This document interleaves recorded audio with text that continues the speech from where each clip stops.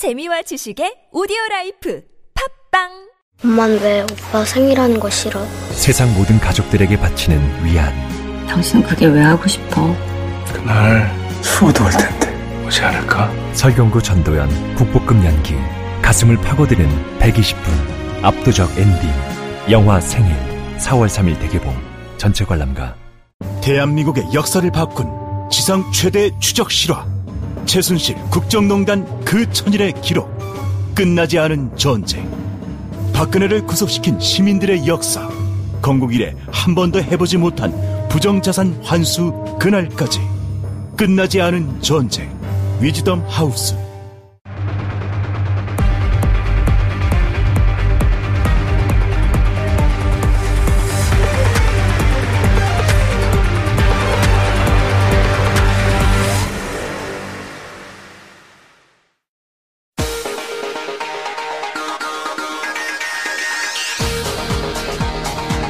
여러분의 오후를 확 뒤집겠습니다. 혼란의 시대 분노하는 국민의 대변자 정봉주입니다.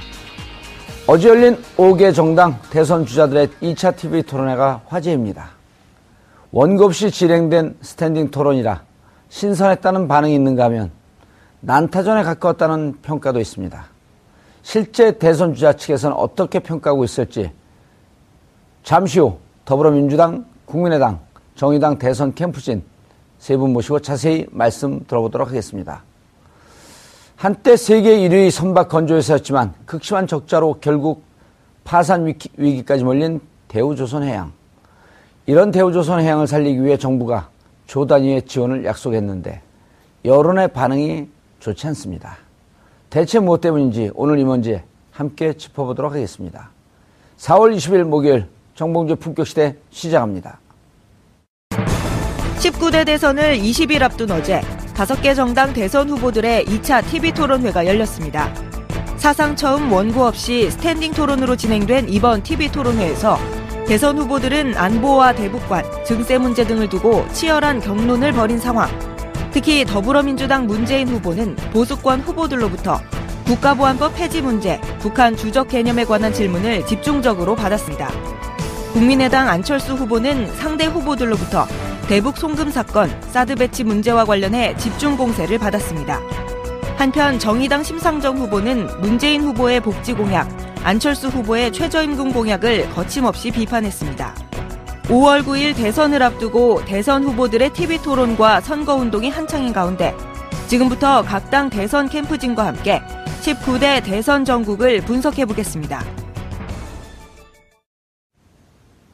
4월 20일 목요일 정봉주의 품격시대 첫 번째 이슈 들어갑니다. 지난 17일 공식 선거운동 기간에 돌입하자 각 당의 경쟁 또한 더욱 치열해졌습니다.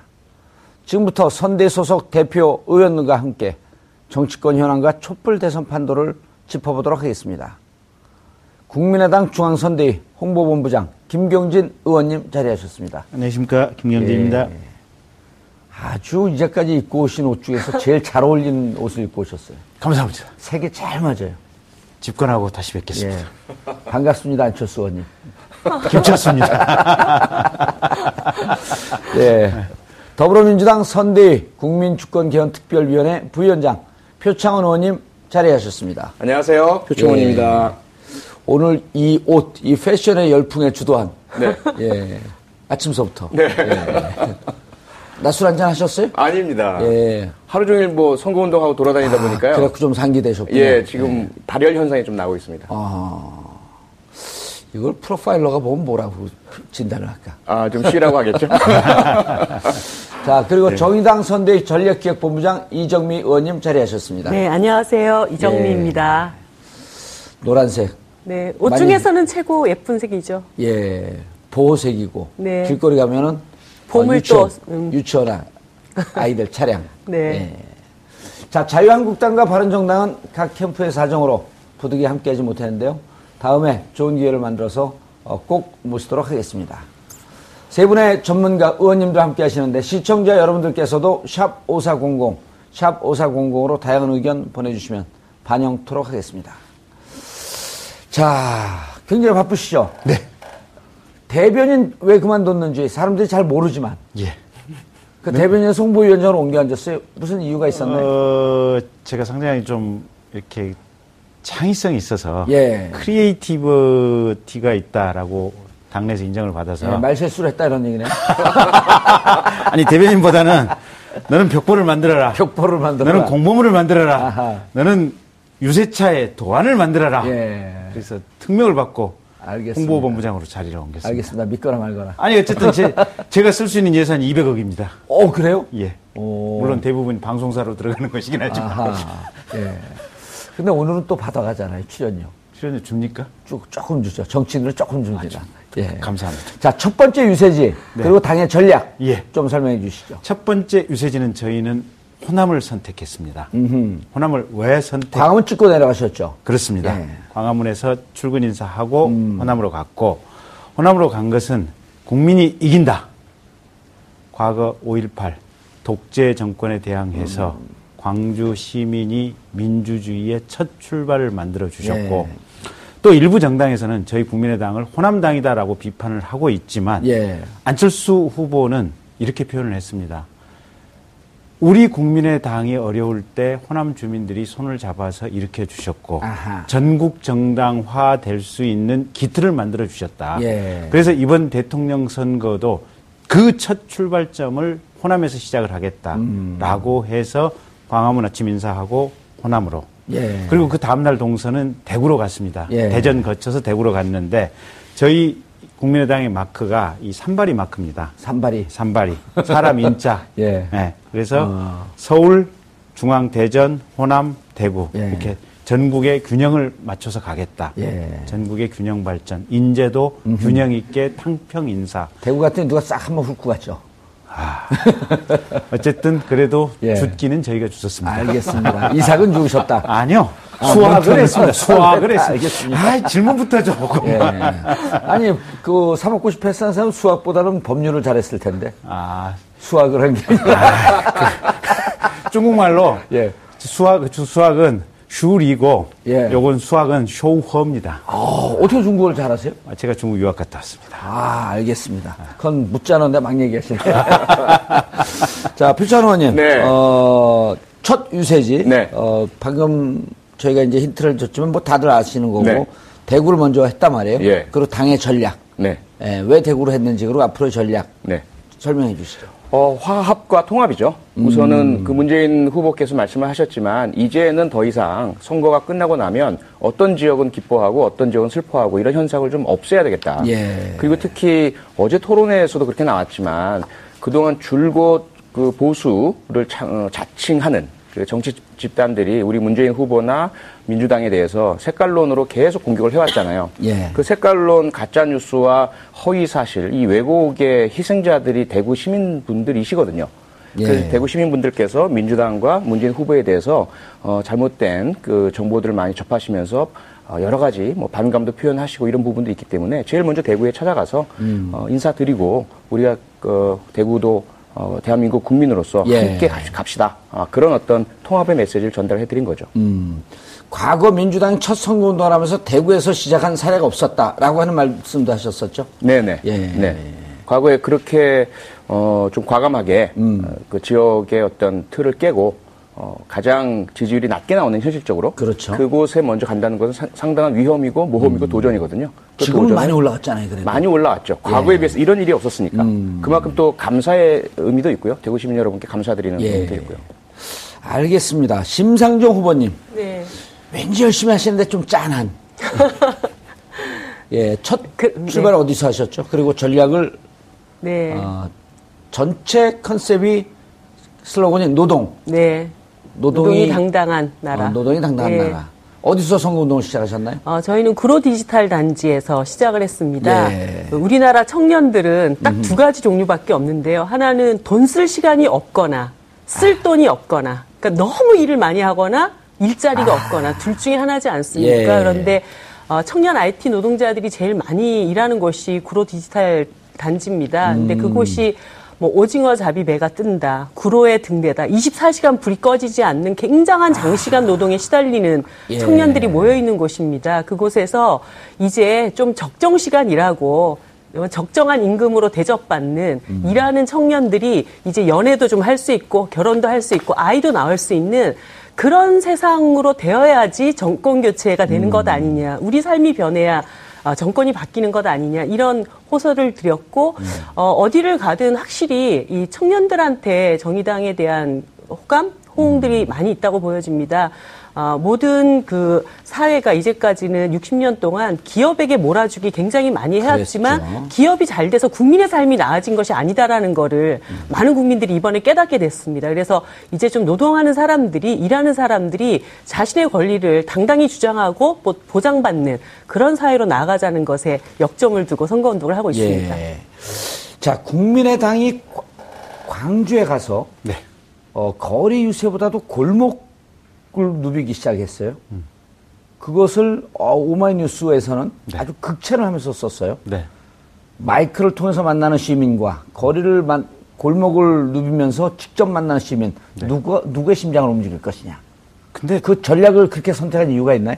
광장의 시민도 소중하고 예. 또 골목의 시민도 소중한데 골목에 들어가 보면 좀 더 생생한 느낌이 사실은 오죠. 그러니까 골목 속에 들어가서 어떤 분들하고 마주 서서 눈과 눈을 마주하고 있으면 그 사람의 삶의 느낌이 그대로 전달돼서 오거든요. 나 힘들어요. 나 지금 슬퍼요. 저에게 뭔가 손길을 내밀어 주세요. 그걸 따뜻한 위로를 1초 안에 악수해서 그걸 다 느끼나요?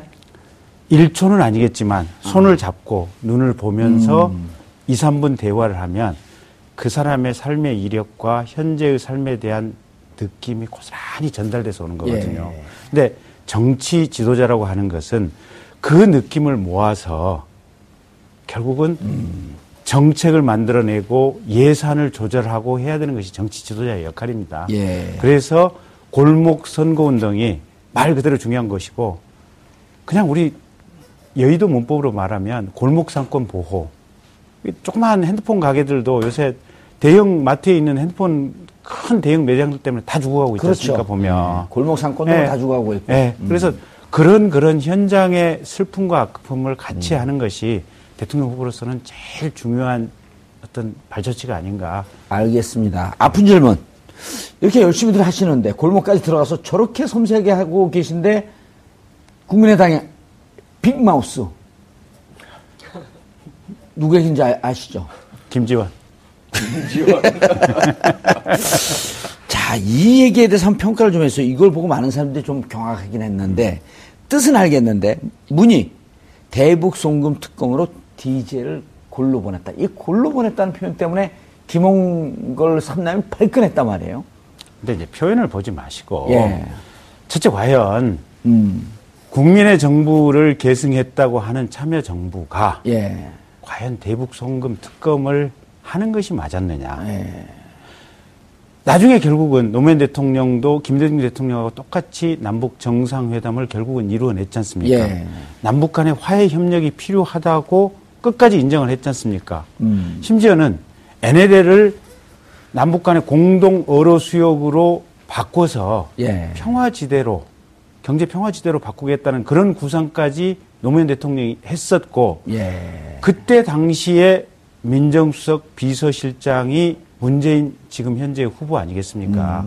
그렇다고 한다면 남북 간의 평화 통일을 지향하고자 하는 이 흐름, 이 정신은 두 정부가 다른 차이가 없을 터인데 왜 대북 송금 특검을 했냐? 실정법 위반을 아니 그러면 대북 송금이라고 하는 것이 가령 그 전에 노태우 정부 때는 없었냐?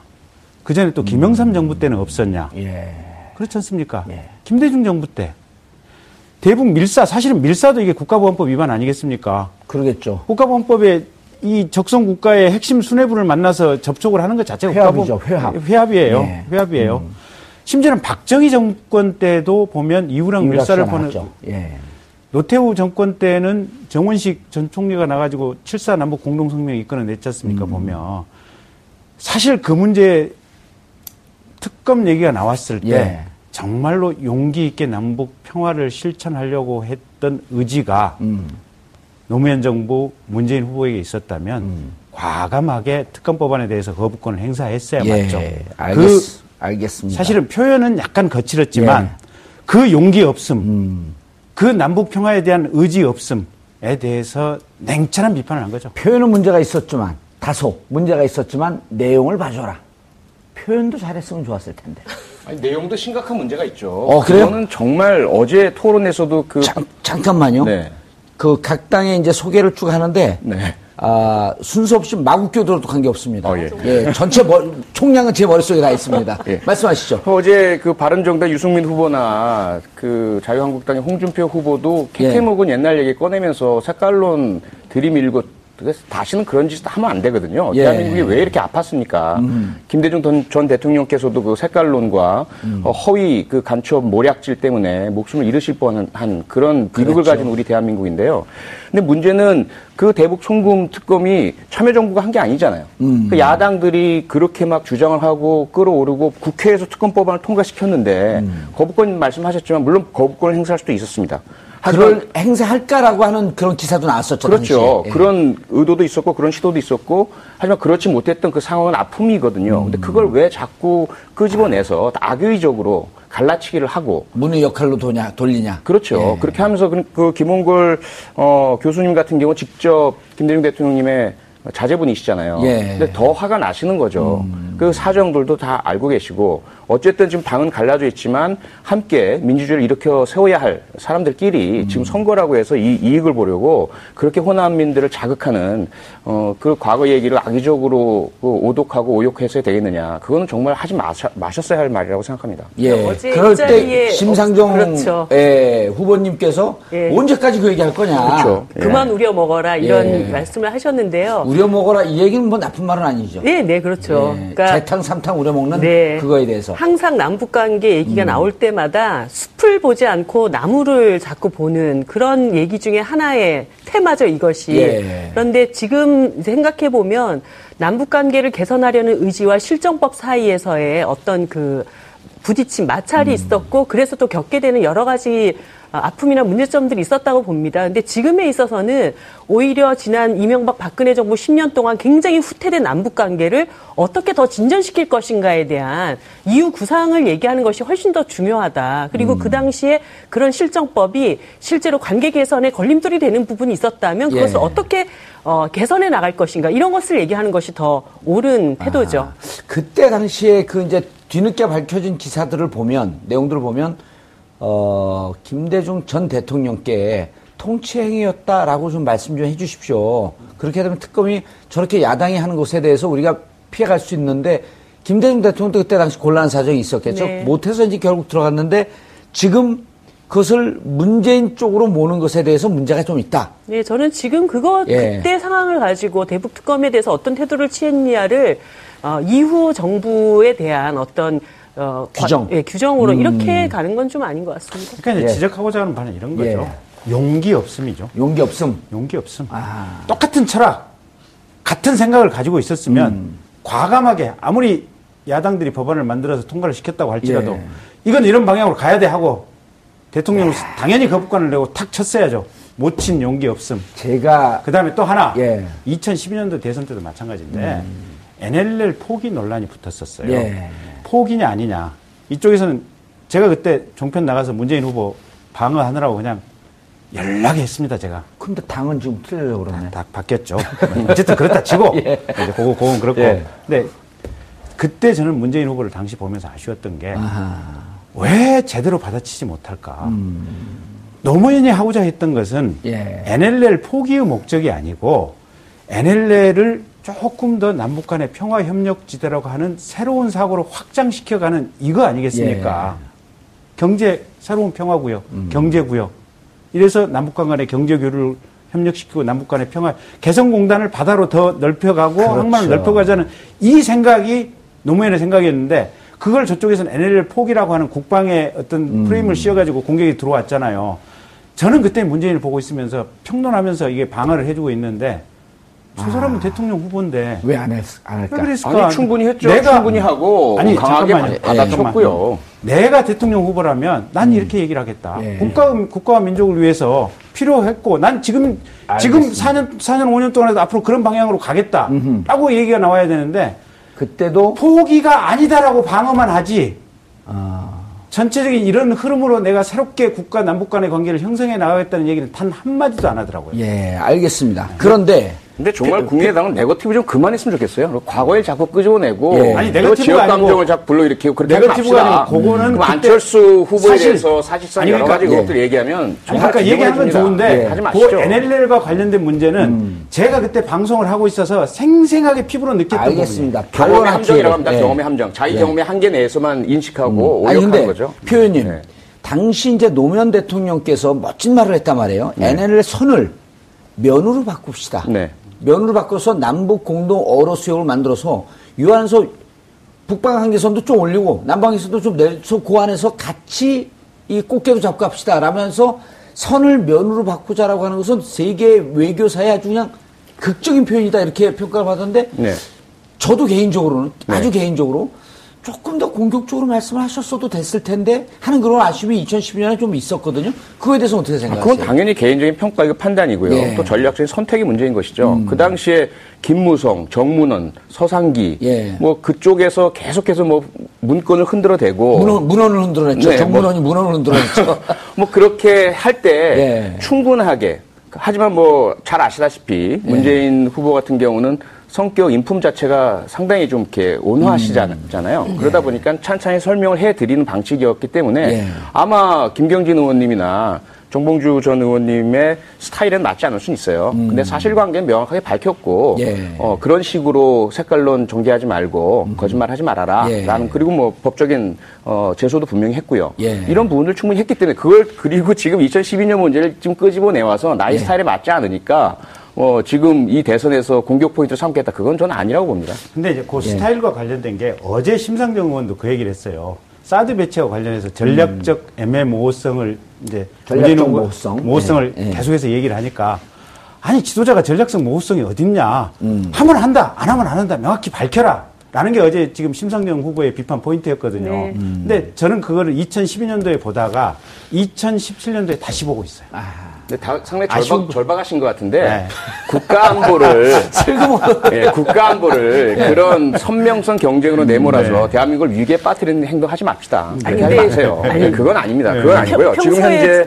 지금 현재 대한민국의 안보 상황이 그 실질적인 위기와 그 외부에서 인식되고 있는 위기 이 사이에서 상당한 그 차이가 있는지 실제로 같은 건지 좀 혼란에 빠져 있는 상태입니다. 그런 상황에서 사드라는 것 자체가 가지고 있는 전략적 무기로서의 모호성과 한계성이 분명히 있잖아요. 이건 대한민국을 방해할 수 있는 무기는 아닌 거예요. 미국을 위한 무기인 것이죠. 과연 이것이 대한민국에 필요하냐 안 하냐 아닌 거죠. 우리 대한민국의 방위로만 보자면 그런데 이 뒤에 뭐가 있느냐 한미동맹이라는 문제가 있어요. 한미동맹의 어떤 축을 통해서 우리가 북한의 핵이나 미사일 혹은 그 위로 넘어가는 북방의 연합 세력으로부터 우리를 지켜내기 위해서 꼭 필요하다. 그건 받아들여야 되겠죠. 이 판단을 지금 할 수 있느냐? 야당이 정부 부족 상태에서 그건 그렇진 않아요. 그렇다 보니까 무리하게 사드를 내세워서 중국과의 마찰 문제 일으키고 북한의 핵 개발에 명분을 주지 말자. 이것이 이제 우리 민주당의 입장이었죠. 다만 만약에 또 6차 핵실험으로 나아가게 될 경우 중국이 또 이것을 방관할 경우 그때부터는 우리는 중국에도 책임을 물을 수밖에 없다. 그러면 사드가 가지고 있는 엑스밴드 레이더의 그 감지, 거리 내에 중국이 있고 중국이 당연히 그것 때문에 지금 거부하고 있잖아요. 그런데 그 싫어하는 사드를 우리는 적극적으로 배치하겠다. 그러니 앞서서 6차 핵실험을 하지 못하도록 중국이 말려달라. 하지만 배치할지 말지에 대한 결정은 지금 이 정부에서는 못한다 해서는 안 된다. 다음 정부로 넘겨달라. 차기 정부. 그리고 국회에서 당연히 비준 동의를 해야 하는 문제다. 이게 뭐가 잘못이고 뭐가 모호합니까? 이건 전략적으로 안보를 위해서 외교를 위해서 사용해야 할 아주 전략적인 카드예요. 이 카드를 왜 보여줘요? 보이지 말아야지. 표 의원님이 어제 했었어야 되는데. 이 말씀에 대해서 저 한 말씀만 드릴게요. 그 전략적 모호성이 문제다라고 말씀을 드렸더니 이것은 전략적인 신중함이다 이렇게 답을 하셨어요. 그렇죠. 문재인 후보께서. 그렇게 이제 답을 하셨는데 저는 문재인 후보가 이번 대통령 선거에 굉장히 강력하게 내걸고 있는 캐치플레이즈가 준비된 대통령이라는 거 아닙니까? 지난 5년 동안 충분히 준비돼 있다. 든든한 대통령이다. 그런데 준비되고 든든함의 가장 핵심 중에 핵심은 안보라고 할 수가 있습니다. 그러면 북한이 5차 핵실험까지 갔습니다. 그리고 중국과 북한과의 어떤 정세라든가 한미 동맹 간의 어떤 정세라든가 이 변화의 조짐이라고 하는 것은 작년 7월달 사드 배치 얘기가 나올 때부터 충분히 다 예측되고 예견되어 있는 것이에요. 그렇죠. 예를 들어서 우리가 사드 배치 한다는 그 순간부터 사실은 북핵을 막을 수 있는 가장 강력한 외교 수단인 중국이 북한과 군사동맹을 굉장히 강화하는 방향으로 막 치우쳐져 나가고 있단 말이죠. 예. 그리고 한미동맹이라고 하는 것도 결국은 동맹이라는 것은 국가 간의 상호 이익을 바탕으로 해야 되는 것인데 미국은 어떤 이익이 있을지 모르지만 사드가 실제로 북핵을 막을 수 있는 그런 강력한 전략 무기인가에 대해서는 지금 별로 검증된 바가 없는 상태에서 우리는 중국에게 17조억에 달하는 경제적 피해를 입을 것이다라고 하는 것이 자명한 이 상황 속에서 지금 우리가 카드를 내세운다면 좀 다른 방식이어야 된다. 예. 사드 안 된다. 그리고 중국과의 외교를 훨씬 더 강화하면서 지금 이대로 북한 놔둘래? 이렇게 가고 한미동맹은 다른 차원에서 이 문제를 동아시아 전체의 어떤 평화체제를 구축하는 방향에서 논의를 새롭게 시작해 나가자. 예. 이렇게 얼마든지 신중함에 근거한 올바른 방향이 있을 수 있거든요. 예. 그런데 이것을 지금은 얘기할 수 없다. 그리고 야당이었기 때문에 충분한 정보가 없다. 이렇게 얘기하신 거는 준비된 대통령에 맞지 않는 저는 답변이라고 보고 있습니다. 이정미 의원님이 이제 그 캠프에 들어가시면 딱 맞겠네. 근데 그건 정의당식 선택이고요. 그건 예. 선택의 다양성이 있습니다. 물론 그게 더 강한 카드가 예. 될 수도 있어요. 예. 근데 정당의 선택이라는 것이 아니에요. 하지만 그렇죠? 예. 그러한 선택의 방법이 있고요. 예. 그다음에 우리 문재인 후보나 더불어민주당의 전략적인 선택의 방법이 있어요. 알겠습니다. 그리고 상대가 예. 서로가 가지고 있는 정보의 양이 있고, 그리고 뭐 자문의 그 정도가 있고요. 그다음에 대한민국 미래를 본 시각들이 있습니다. 어쨌든 안보를 튼튼히 한다는 이 본질이 중요한 것이죠.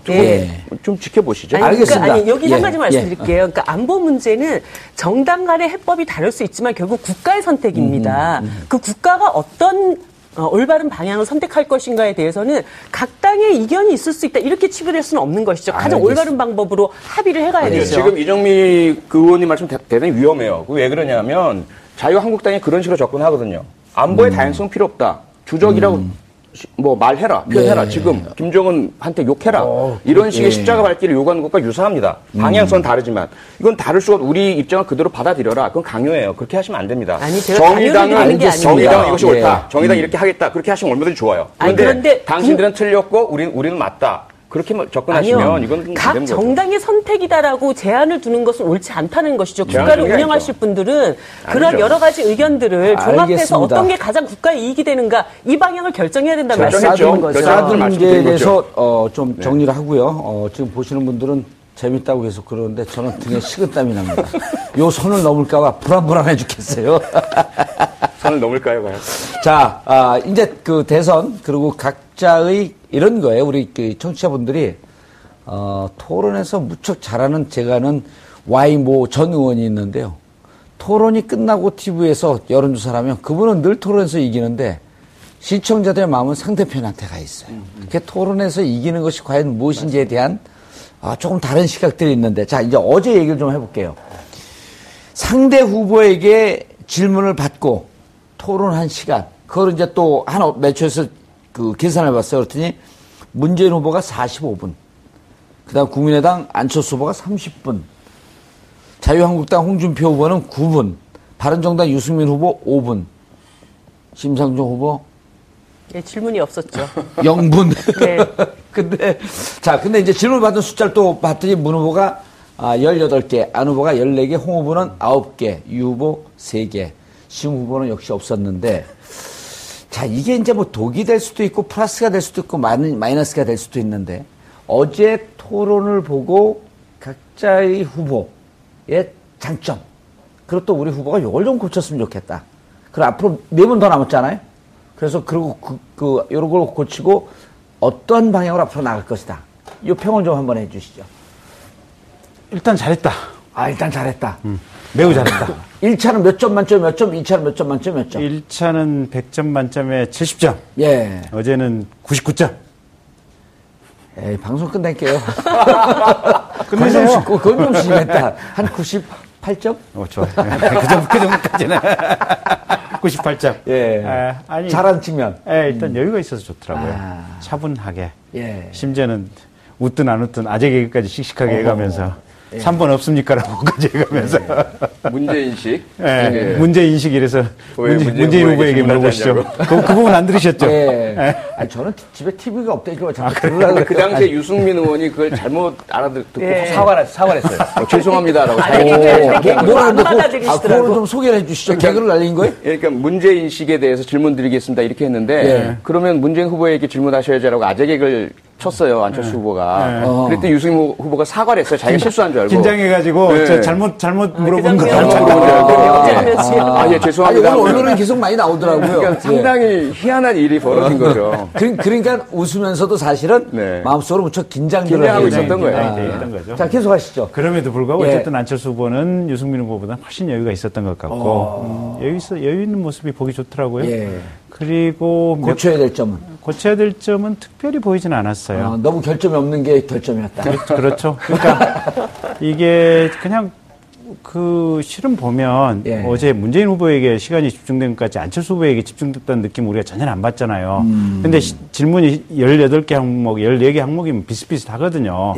큰 차이가 없는데 그렇게 느끼는 것은 뭐냐면 안철수 후보가 그만큼 편안하게 받아서 편안하게 설명을 했다는 반증인 것 같아요. 그래서 잘 했고 설명도 필요한 부분 정확하게 이렇게 빼내서 했고 특히 교육개혁과 관련해서 지금 교육부를 없애고 교육지원처를 만들겠다.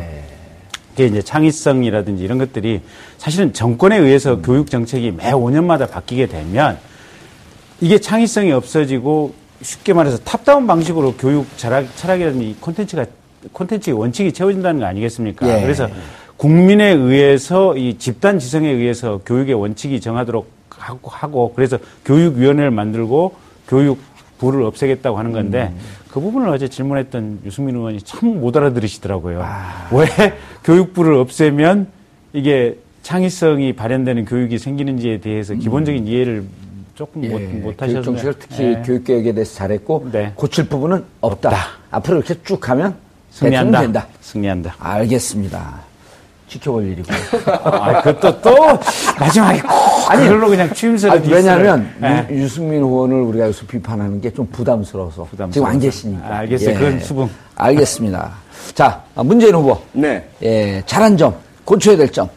그 무수한 질문의 공세. 4대1의 아주 불공정한 싸움 같은 거의 뭐 토론회가 아니라 청문회였죠. 그렇죠. 문재인 청문회였다라고 하는 이제 언론 보도도 나오고 있죠. 잘 견뎌낸 것 같아요. 잘 견뎌내셨고, 무난하게 신뢰할 수 있는 그런 안정감 있는 답변들 주셨고요.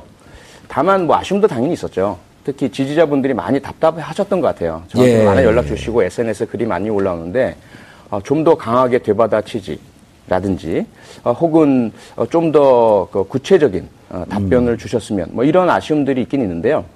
그 부분들을 저는 단시일 내에 그 토론의 스타일이나 어떤 뭐 내용에 대해서 갑자기 바꾸려고 할 필요는 없다고 보여집니다. 단점, 결점은 안고 가되 강점을 그대로 유지하시는 것이 더 낫다라는 생각이 듭니다. 앞으로 이제 4번쯤 남았는데 전략의 수정이나 뭐 이런 게 있을까요? 아니면 그냥 아마 큰 틀의 전략 수정은 없을 것 같고요. 어떤 미세한 어떤 준비들 어제 토론을 통해서 복귀를 이제 분명히 하거든요. 복귀를 해보면서 미약했던 부분, 요건 분명히 이런 답이 있었는데 못 해줬다라든지 그리고 상대방의 질문이 집중되었을 때 그것을 좀 컨트롤하는 미세한 기법이라든지 이런 부분에 대한 개선은 분명히 있을 것입니다. 26%나 나왔어요. 엄청난 거죠. 자, 심상정 후보. 사실 내용도 좋고 토론도 잘했는데 질문도 하나도 못 받은 게 좀 아쉽다. 그게 제일 아쉽죠. 그러니까 우리 후보가 얼마나 준비되어 있는 대통령 후보인지를 충분히 보여드릴 수 있는 기회였는데 아까 이제 표 의원님이 불공정한 경쟁의 장이었다고 얘기하는데 가장 불공정한 피해를 입은 후보는 심상정이었다고 봅니다. 좀 있었으면 하나 아쉬움이 있는 거죠. 그러니까 이전 토론은 반드시 3명의 후보에게 질문을 해야 된다라는 그런 룰이 있었는데 이번에는 그런 것이 없다 보니까 당연히 선두주자에게 질문 공세가 갈 수밖에 없는 것이고 문재인 후보에게는 굉장히 어저께는 유리한 환경이 펼쳐진 것이죠. 자신의 모든 정책을 가감없이 얘기할 수 있는 시간이 엄청나게 부여됐기 때문에 그 점에서는 사실 이제 심상정 후보에게 굉장히 아쉬웠던 그런 토론이었습니다. 하지만 뭐 첫 번째 토론이나 두 번째 토론이나 모든 정책에 대해서 굉장히 일관된 철학을 가지고 있었고 굉장히 구체적인 정책이 준비되어 있다라는 것을 보여드린 측면에서는 심 후보가 이번 토론 과정에서 여러 가지 국민들에게 좋은 평가를 얻을 수 있는 기회였다고 생각이 들고요. 예. 다만 어제 이제 토론 이후에 오늘 정의당에서 여러 가지 지금 난리가 나 있어요. 예, 문재인 후보 지지자들로부터 뭐 폭탄이 지금 막 떨어지고 있어요. 문자 폭탄. 거의 업무를 볼 수 없을 정도로 막 항의 전화 오고. 18원을 보내려고 하는데 28원을 보내겠다. 이런 여러 가지 것들이 있는데 이런 생각이 듭니다. 왜 그랬었죠? 그 대목은 왜 그랬던 겁니까? 이런 생각이 듭니다. 그때 이제 사실 우리 정의당만이 지금 유일하게 노동의 권리의 문제에 대해서 굉장히 강조하는 정당이고 대통령 후보다 보니까 이 노동 유연화 그리고 수많은 비정규직이 양산됐던 과정 이것이 이제 어디로부터 비롯되었던가 이것이 그 김대중 노무현 정부 때 시작됐던 노동 유연화 정책으로부터 시작된 거 아니냐. 사실 그것 때문에 고 노무현 대통령께서도 임기가 끝나고 나서 이 문제에 대해서 우리가 정리해고를 너무 쉽게 받아들였던 것 그리고 노동위원회를 너무 많이 받아들였던 것에 대한 좀 성찰이 필요하다 이런 말씀도 하셨고 그래서 이러한 성찰에 기반해서 우리가 노동정책을 앞으로 어떻게 밀고 갈 것인지에 대한 그런 합의를 좀 끌어내고 싶었던 질문이었다고 봅니다. 그런데 이제 많은 분들이 정권 교체는 돼야 되는데 이 문재인 후보를 때려가지고 저 정권 교체 안 되면 어떻게 하냐 이런 걱정들이 참 많으셨던 것 같고 그런 측면에서 심상정마저 문재인 때리게 하냐 너무 진짜 속상하다 이런 것들이 많이 있는 것 같은데요. 제일 중요한 것은 차기 정부에 지금 가장 눈치를 봐야 되는 사람들은 개혁의 열망을 담은 국민들이라고 봅니다. 그럴 때 지금 1, 2를 다투는 후보들께서 전체 국민의 지지를 골고루 받아야 된다는 일념 때문에 보수 표심 잡기로 우르르 몰려가고 있을 때 정의당이 굳건히 개혁에 국민들의 열망을 실현하는 곳에서 문재인 후보든 안철수 후보든 그런 면에 부족한 점을 비판하고 견제하고 이런 역할을 해야지 저는 대한민국이 좀 더 올바른 방향으로 갈 수 있다고 믿고 있고요. 그런 점으로 받아들여주셨으면 합니다. 알겠습니다. 여기 지금 안 계시지만 유승민 의원 후보하고 홍 반장. 후보십니다. 이제 후보. 후보라고 해드려야 돼요. 관계 없습니다. 저는 못 걸어요. 선관위에서. 선관위 걸 수 있겠네요. 자, 두 분의 긍정적인 면이든 부정적인 면이든 주목해서 봐야 했을 측면들. 일단 씩씩하시잖아요. 아니 유승민 후보하고 홍 후보 누구 지칭하는 겁니까? 두 분 다. 씩씩하고 꿋꿋하고 굳건하게 토론하고 질문하시잖아요. 대안의 바른 청년. 그렇습니다. 바른 청년? 근데 어쨌든 홍 반장 후보님께서는 상당히 좀 약해지신 건데 가면 그래서 어제 가장 키워드가 스트롱맨인 줄 알았더니 나이롱맨이다. 나이롱맨이다. 가문 대선 후보 첫날 멘트하고 둘째 날 멘트하고 드디어 어제 멘트를 보면 힘이 좀 빠진 거니까 양념도 양념이라고 할 수가 없어요. 양념 맛이 안 나 더 이상. 그래서 홍 후보께서도 드디어 본래의 맛을 잃었다. 지지율은 올라가고 있어요, 근데? 지지율도 곧 꺾인다. 꺾인다. 그다음에 유승민 후보. 생존을 위한 몸부림이다. 바른 생활 청년께서도 생존을 위해서는 저렇게 노력을 하시는구나. 어제는 돋보였나요? 아니면 그냥 1차 때보다는 좀 그저 그랬나요? 아니, 1차 때도 그렇고 어제도 그렇고 항상 돋보여요. 토론은 돋보여요? 네, 돋보이는데 문제는 이제 본인이 가지고 있는 위치와 또 본인의 어떤 지지율 때문에 보면 지지율이 넉넉한 사람들은 대체로 조금 품이 크게 이렇게 받아주는 형태고 지지율이 낮은 쪽은 어떻게든지 잽을 때리려고 하거든요. 그래서 그런 부분들은 구조적으로 정치를 해본 사람은 어쩔 수 없다는 것을 저희는 이제 알고 보는데 대체로 토론은 괜찮았다. 알겠습니다. 두 분의 평가 한번 해주시죠. 근데 저는 제일 아쉬웠던 게 유승민 후보예요. 물론 이해는 하죠. 그러니까 과거, 현재, 미래 세 가지를 놓고 봤을 때 이제까지 칼라 틀리게 어제는 안보 개념을 너무 오른쪽으로 가갖고 집약에 좀 물고 늘어진 경향이 있죠. 그 부분이 김경진 의원님 생각에 저도 전적으로 동의하는 것이 그 절박함에서 나온 보수 표심을 이제 좀 끌어들여야 되지 않느냐, 살아야 되겠다라는 것은 분명히 이해는 합니다. 이해는 하지만 아쉬운 거죠. 지난 첫 번째 토론 그리고 이제까지 보였던 행보 속에서 미래를 선택을 했잖아요. 이제 합리적 보수도 따뜻할 수 있다. 보수의 새 희망. 네, 새 희망. 이걸 보여드리겠습니다라고 했으면 그렇게 가야 되거든요.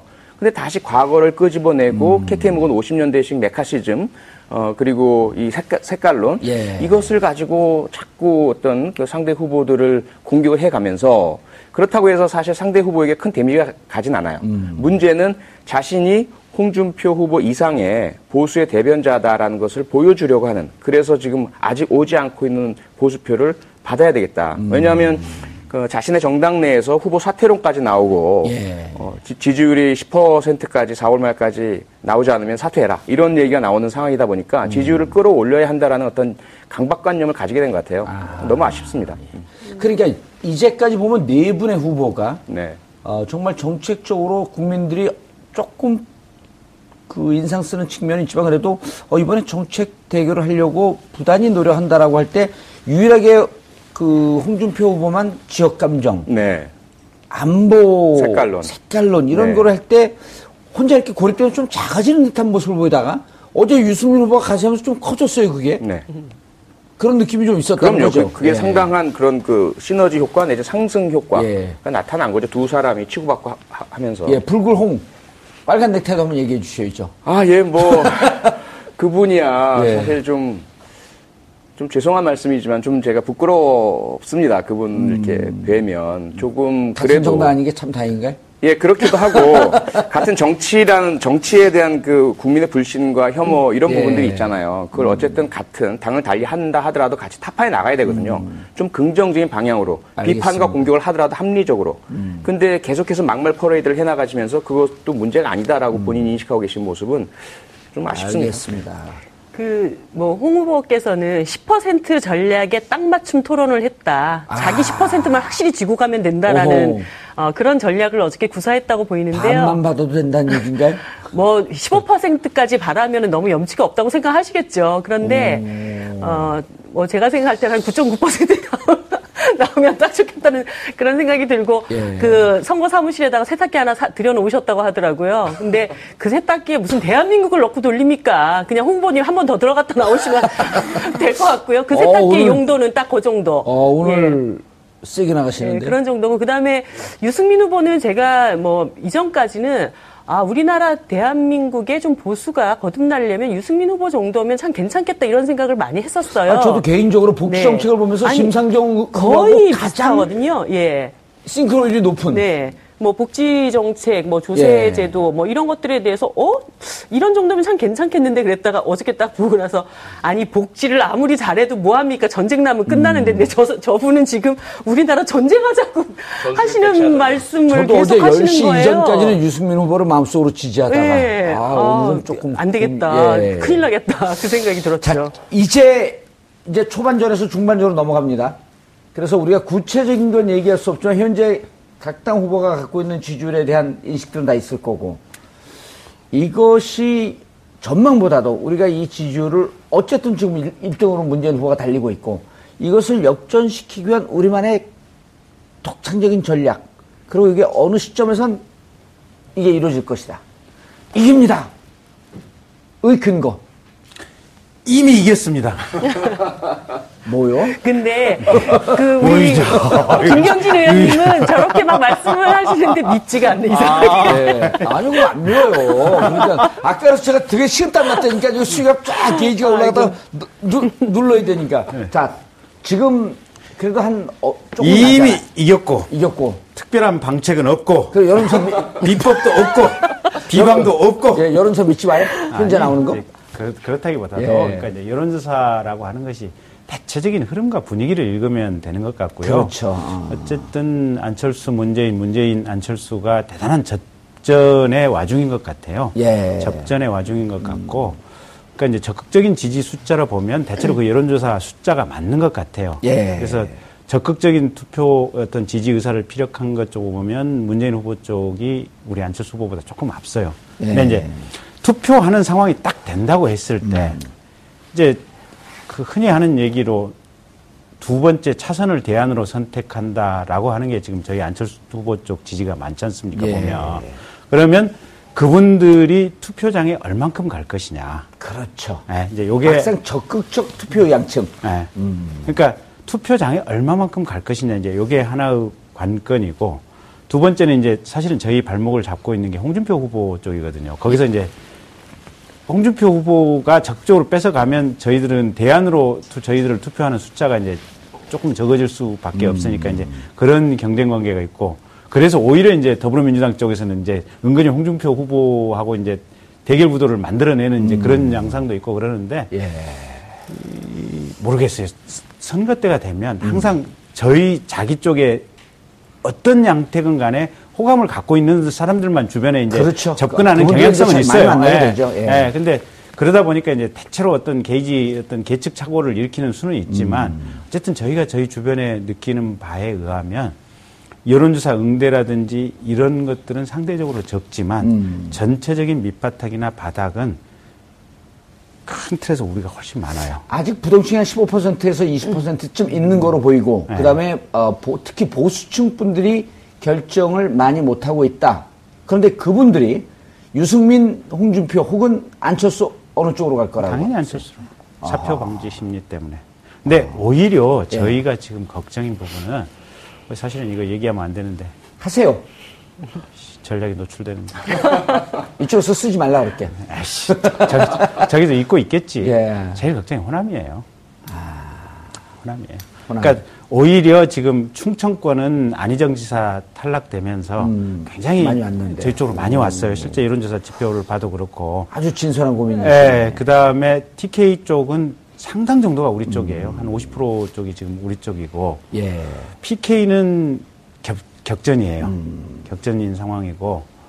근데 호남이 지금 문제가 되는 게 그게 그러니까 국민의당을 배출을 했고 또 안철수를 키워줬던 게 호남이기 때문에 안철수를 찍어야 된다라는 생각도 있지만 반면에 호남에서는 두 번째 차선으로 거꾸로 영남에서 차선으로 우리를 선택했듯이 호남에서는 항상 차선으로 근접한 차선으로 문재인을 생각하고 있어요.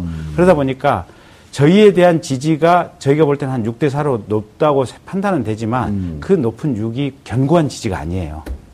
그러다 보니까 이거를 잘 수성하고 방어해야 되는 것이 굉장히 걱정이에요. 소남 쪽이. 그리고 시간도 좀 남아있고. 알겠습니다. 근데 어쨌든 큰 틀의 흐름은 저희가 바닥이 훨씬 좋아요. 그래 이미 이겼다. 거기까지 받아들이겠습니다. 자, 표창원 의원님.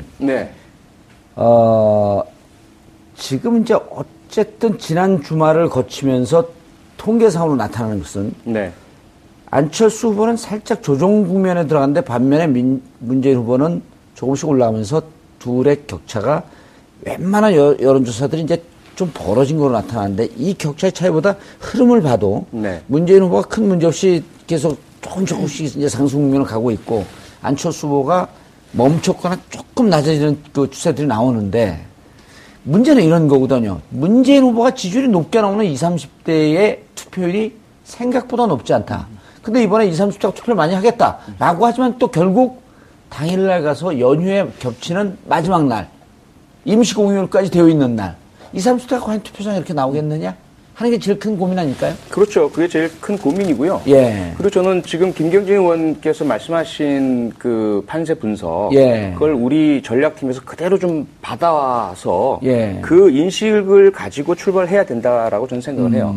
스파이 하라는 거죠? 아니죠. 그게 아니라 이미 민주당 전략팀도 그렇게 읽고 있는 것 같아요. 아니 그건 아니고 왜냐하면 이게 뭐 여론조사도 늘 그렇잖아요. 물론 과학적이고 통계적이고 수십 년에 걸쳐서 이미 개선 개량 검증이 된 상태이기 때문에 결코 무시해서는 안 되고요. 그렇죠. 그래서 그런 흐름들이 있다라는 것은 상당히 아직까지 저희들이 그래도 긍정적으로 볼 만한 여지가 있지만 저희들이 실제 선거에 임하는 자세는 김경진 의원님이 주신 그 인식을 가지고 가야 된다고 봐요. 눈에 보이지 않는 것을 전부 우리 것이 아니다라고 봐야 되고요.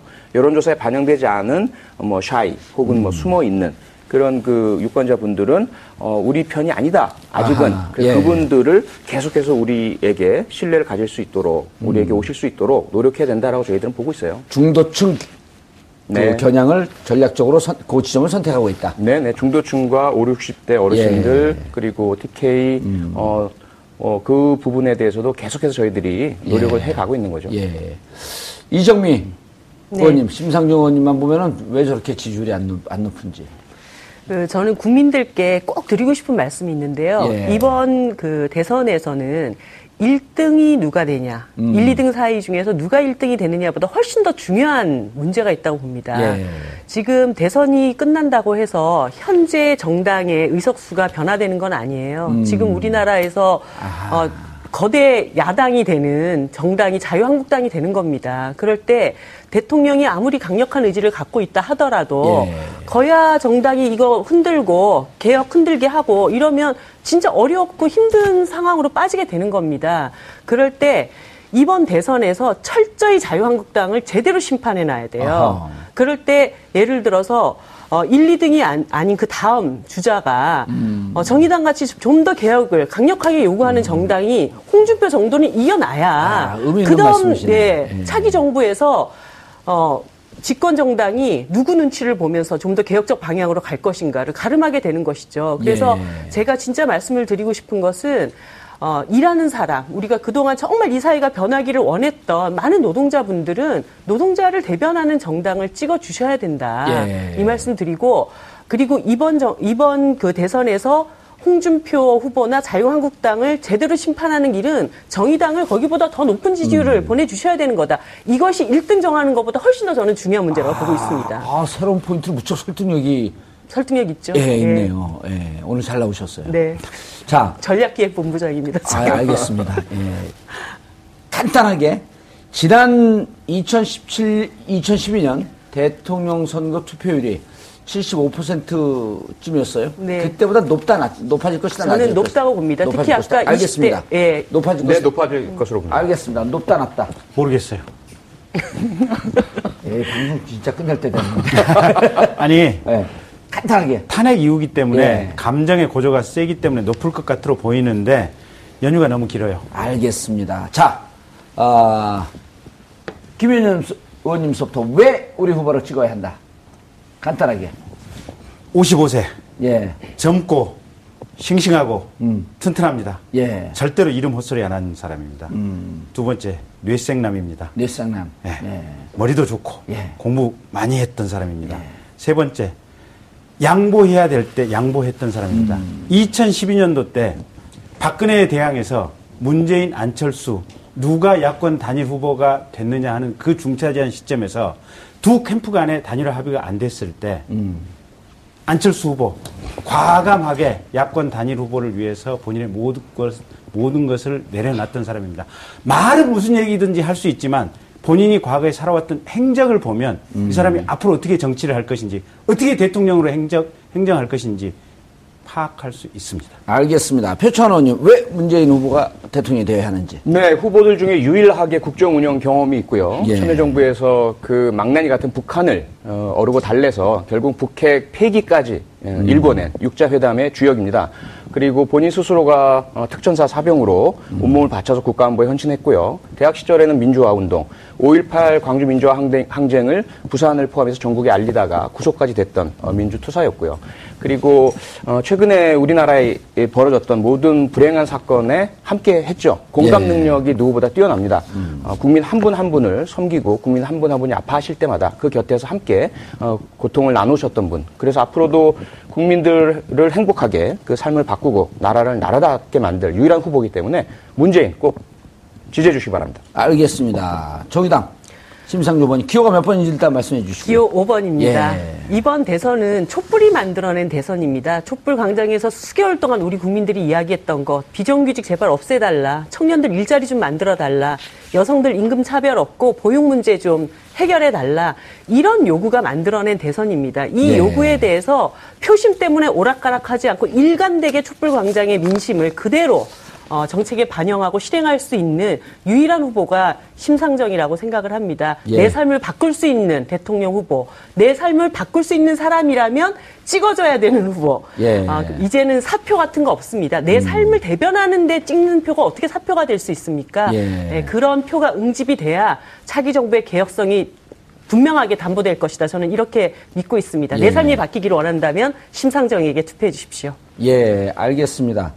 자, 국민의당 김경진 의원님, 더불어민주당 표창원 의원님, 그리고 정의당 이정미 의원님 모시고 말씀 들어봤는데, 솔직한 제 개인의 평가는 어제 대통령 후보 토론회보다 훨씬 재밌었습니다. 왜냐하면 제가 대통령 후보 토론회는 보지를 못했습니다. 자, 세 분 의원님 감사하고요. 그리고 다음 주에 또 한 번 더 모시도록 하겠습니다. 감사합니다. 네, 고맙습니다. 감사합니다. 네. 자, 정봉주 품격시대에서는 여러분의 소중한 의견을 받습니다. 샵 5400으로 주제 맞는 다양한 의견 문자로 보내주시기 바라겠습니다. 100원의 정보 이용료가 부과됩니다. 한 발 더 깊이 들어가는 시사 분석. 여러분 지금 생방송으로 진행하는 정봉주 품격시대와 함께하고 계십니다. 오늘 방송 좋았나요? 방송에 대한 응원 이렇게 표현해주세요. 다운로드하기, 댓글 달기, 구독하기, 하트 주기. 더 좋은 방송을 위해 응원해주세요. 그리고 2부도 함께해주세요.